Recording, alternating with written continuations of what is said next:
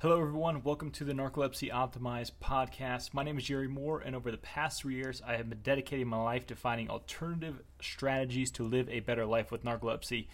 And this podcast is the compilation of all of the important research that I have uncovered and the lessons that I have learned along the way.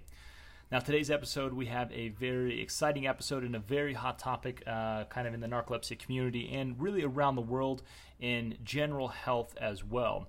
We're going to be talking about cold exposure, or you might understand this as ice baths or cold submersion. We're going to talk about how it works, how it could be useful for narcolepsy. We're going to talk about the pros and the cons of it, things that you should do, when you should not use it.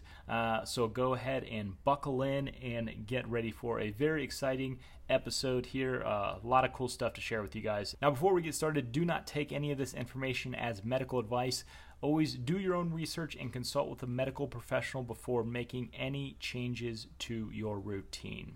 All right, so first to get started, what I want to do is I want to lay some groundwork for this episode because there's some information we need to understand before we get into talking about cold exposure.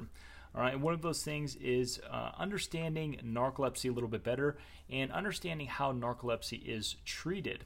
And one of the primary ways that narcolepsy is treated, the medication treatment right now, is through the use of stimulants.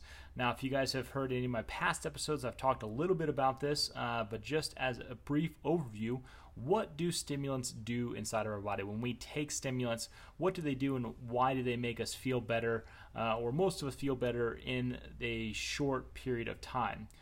The primary thing that stimulants do is they increase chemicals in our body, in our brain. And these chemicals are called serotonin, dopamine, and adrenaline. All right, those are the three primary chemicals that are stimulated by stimulants.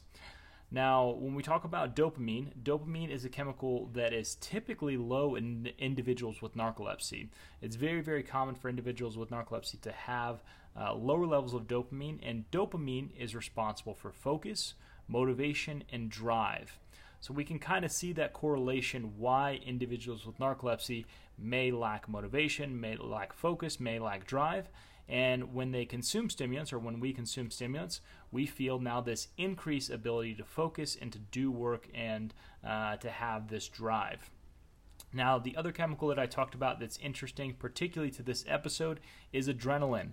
And most of us out there, we understand and know what adrenaline is. Adrenaline is energy, right? This is our body's chemical to drive us forward to do things, particularly used in a workout sense, right? But in this fashion, when we're talking about stimulants, when our adrenaline is increased, we now have more energy to be productive and to do things. Now, the thing that's different about when we talk about stimulants, and I've talked about this briefly, and I really would like to get some more medical professionals on here to talk about this more in depth, that have more experience and understanding and background about stimulants and understanding that. But from the base of information of what I can understand, a lot of individuals have this level of dopamine, right? Think of it as a tank of dopamine.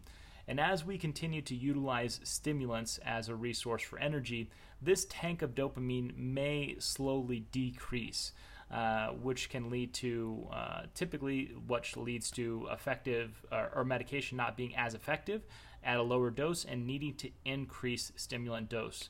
And this is what I hear a lot from individuals who are taking stimulants, and a lot from what I hear from myself, where it's not particularly a sustainable method where we need to continue to increase this dosage to feel the same effects. Now, what's interesting about the topic today of cold exposure or ice baths, I'm just going to call it cold exposure for the rest of this episode. What's interesting about this cold exposure is the chemicals that are released and or increased during cold exposure is adrenaline and dopamine, right? These are the two primary chemicals that are released. Now, what's really cool, they've done tons and tons of studies on this, and I'm sure you guys are hearing more about it because all of these research topics and these studies are coming out about the effects of cold exposure and how they work. And a lot of the studies they've done have shown, here are some statistics for you guys, up to 350% increase in metabolism post cold exposure, up to 550% increased adrenaline levels. 550%, so extreme increases in adrenaline levels, and up to 250% increase in dopamine levels. 250%. All right. Now, what's really interesting and cool about this is that this like increase in these levels of adrenaline and dopamine, they persist hours after cold exposure.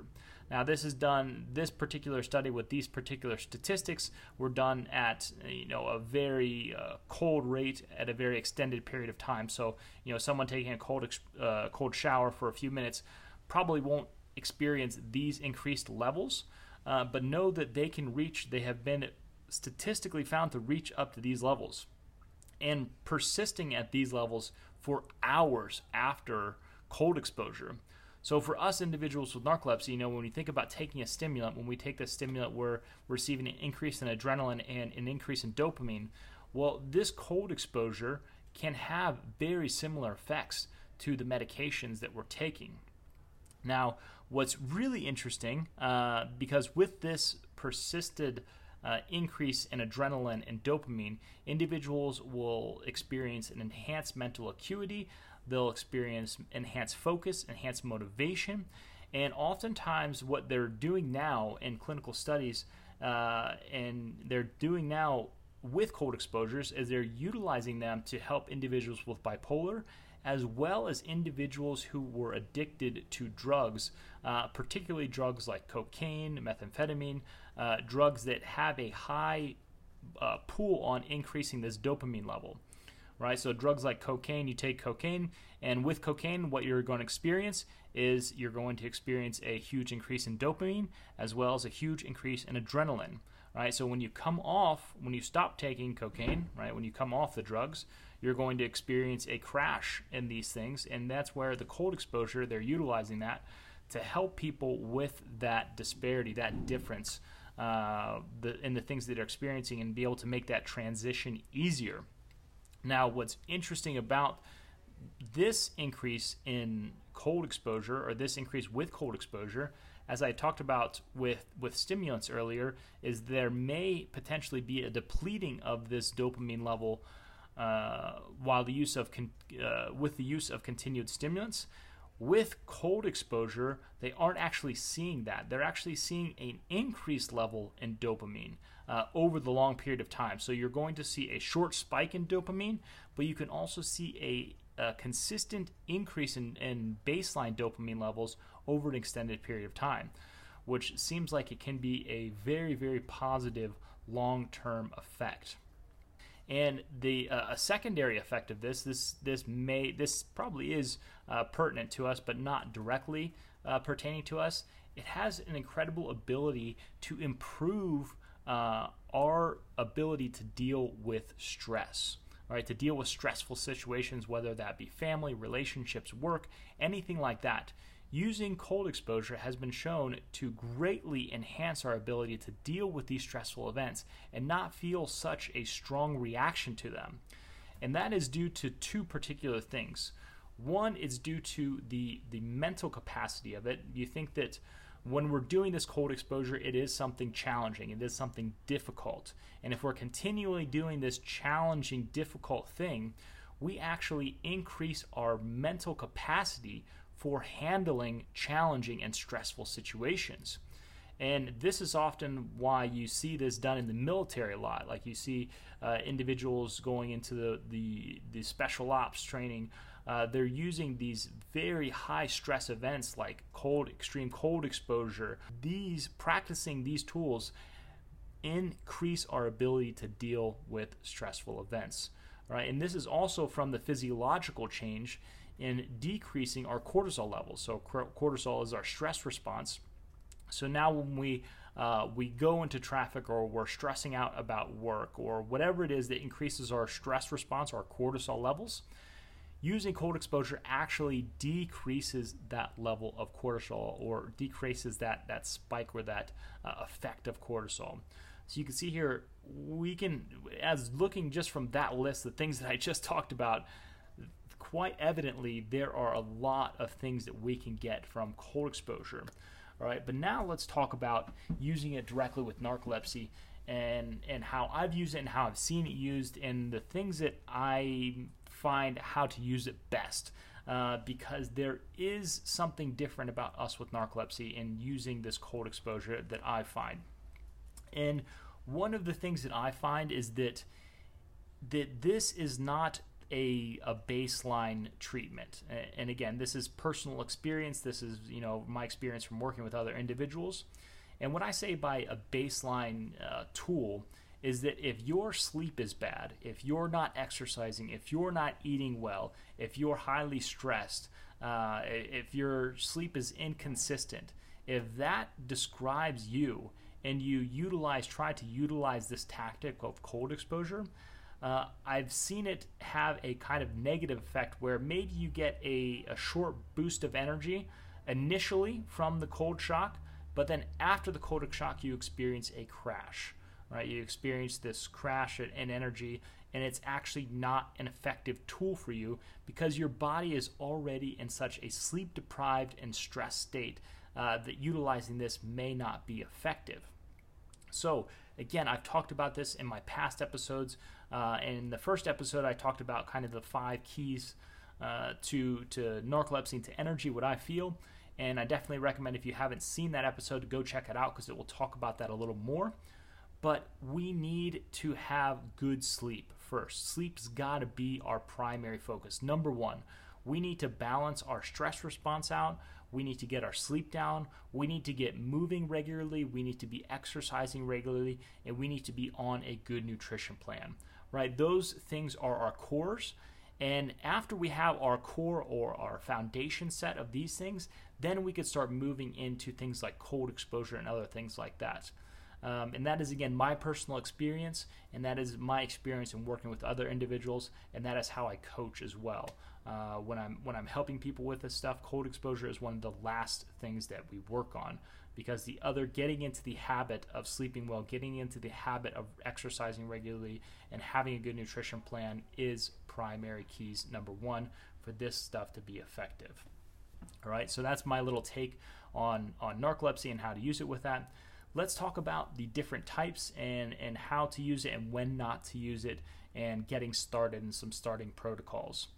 So the types of cold exposure, there are a couple different types. There's obviously the cold exposure, which is the submersion, which is the often the things you see where people are completely submerging themselves in cold water.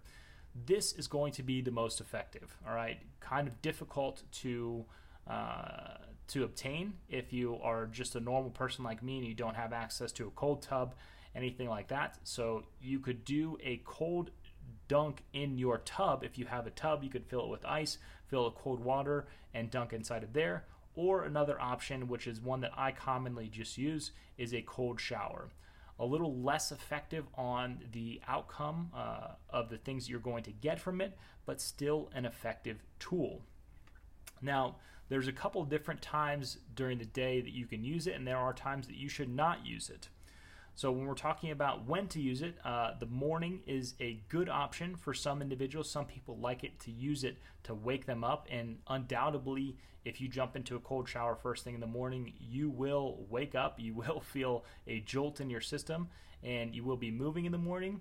For me particularly, this is not my favorite time to use cold exposure, but I do use it sometimes if I need a pick-me-up. The other time to use it would be at the lunch crash, and this is how I typically use cold exposure. So for me, my sequence will go eating lunch, taking a break, which could consist of a walk or a nap or just some downtime where my brain is relaxing, and then if I need it, jumping into a cold shower, and then starting back at work. So that is kind of my sequence on how I use the cold shower. Again, people can use it differently. It's completely up to you and going to be individualized. Another area that you could use it is before a workout. So because it does have this effect to increase adrenaline, you can use it before a workout, and that would help you, give you energy during the workout as well. Now, there are 2 times to avoid using a cold shower, and I see this commonly, and I fell into this trap as well. One of the places to avoid is after a workout, using it post-workout.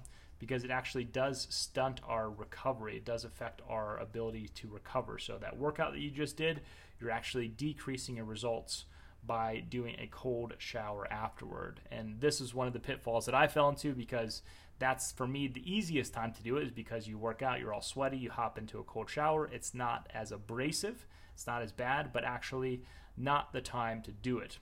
The other time to avoid it is before going to bed, so at the nighttime hours, because obviously increasing adrenaline if we're trying to sleep is not the thing that we want to do. So typically doing it in the morning or in the midday or before a workout is going to be key times to do it. So getting started for individuals who are interested in getting started with this, there are a couple different ways to get started. I recommend starting off easy, starting off simple, right? Starting off with the easy route of doing cool showers. And cool showers could just be consisting of, like, you jump into the shower and you feel a little bit of a shock, but you're not going into complete shock and freezing, right? That's a good way to start off on week one and slowly work your way up into colder temperatures. When we're talking about the time length to do it, your sessions could last anywhere from 1 to 5 minutes, depending on how seasoned you are, how used to the cold you are used to, or how often you're doing it, how much you're used to it. So 1 to 5 minute sessions, and typically the recommendation starting off is somewhere between 7 and 11 minutes over the entire week. So you could have somewhere between 3 to 5 sessions of 1 to 3 minutes. And that is going to be a good way of starting off your cold exposure. One of the things to note when you are doing this, you want to try to avoid going cold to hot. So you don't want to do a cold exposure and then turn the water to the hot after you've done the cold.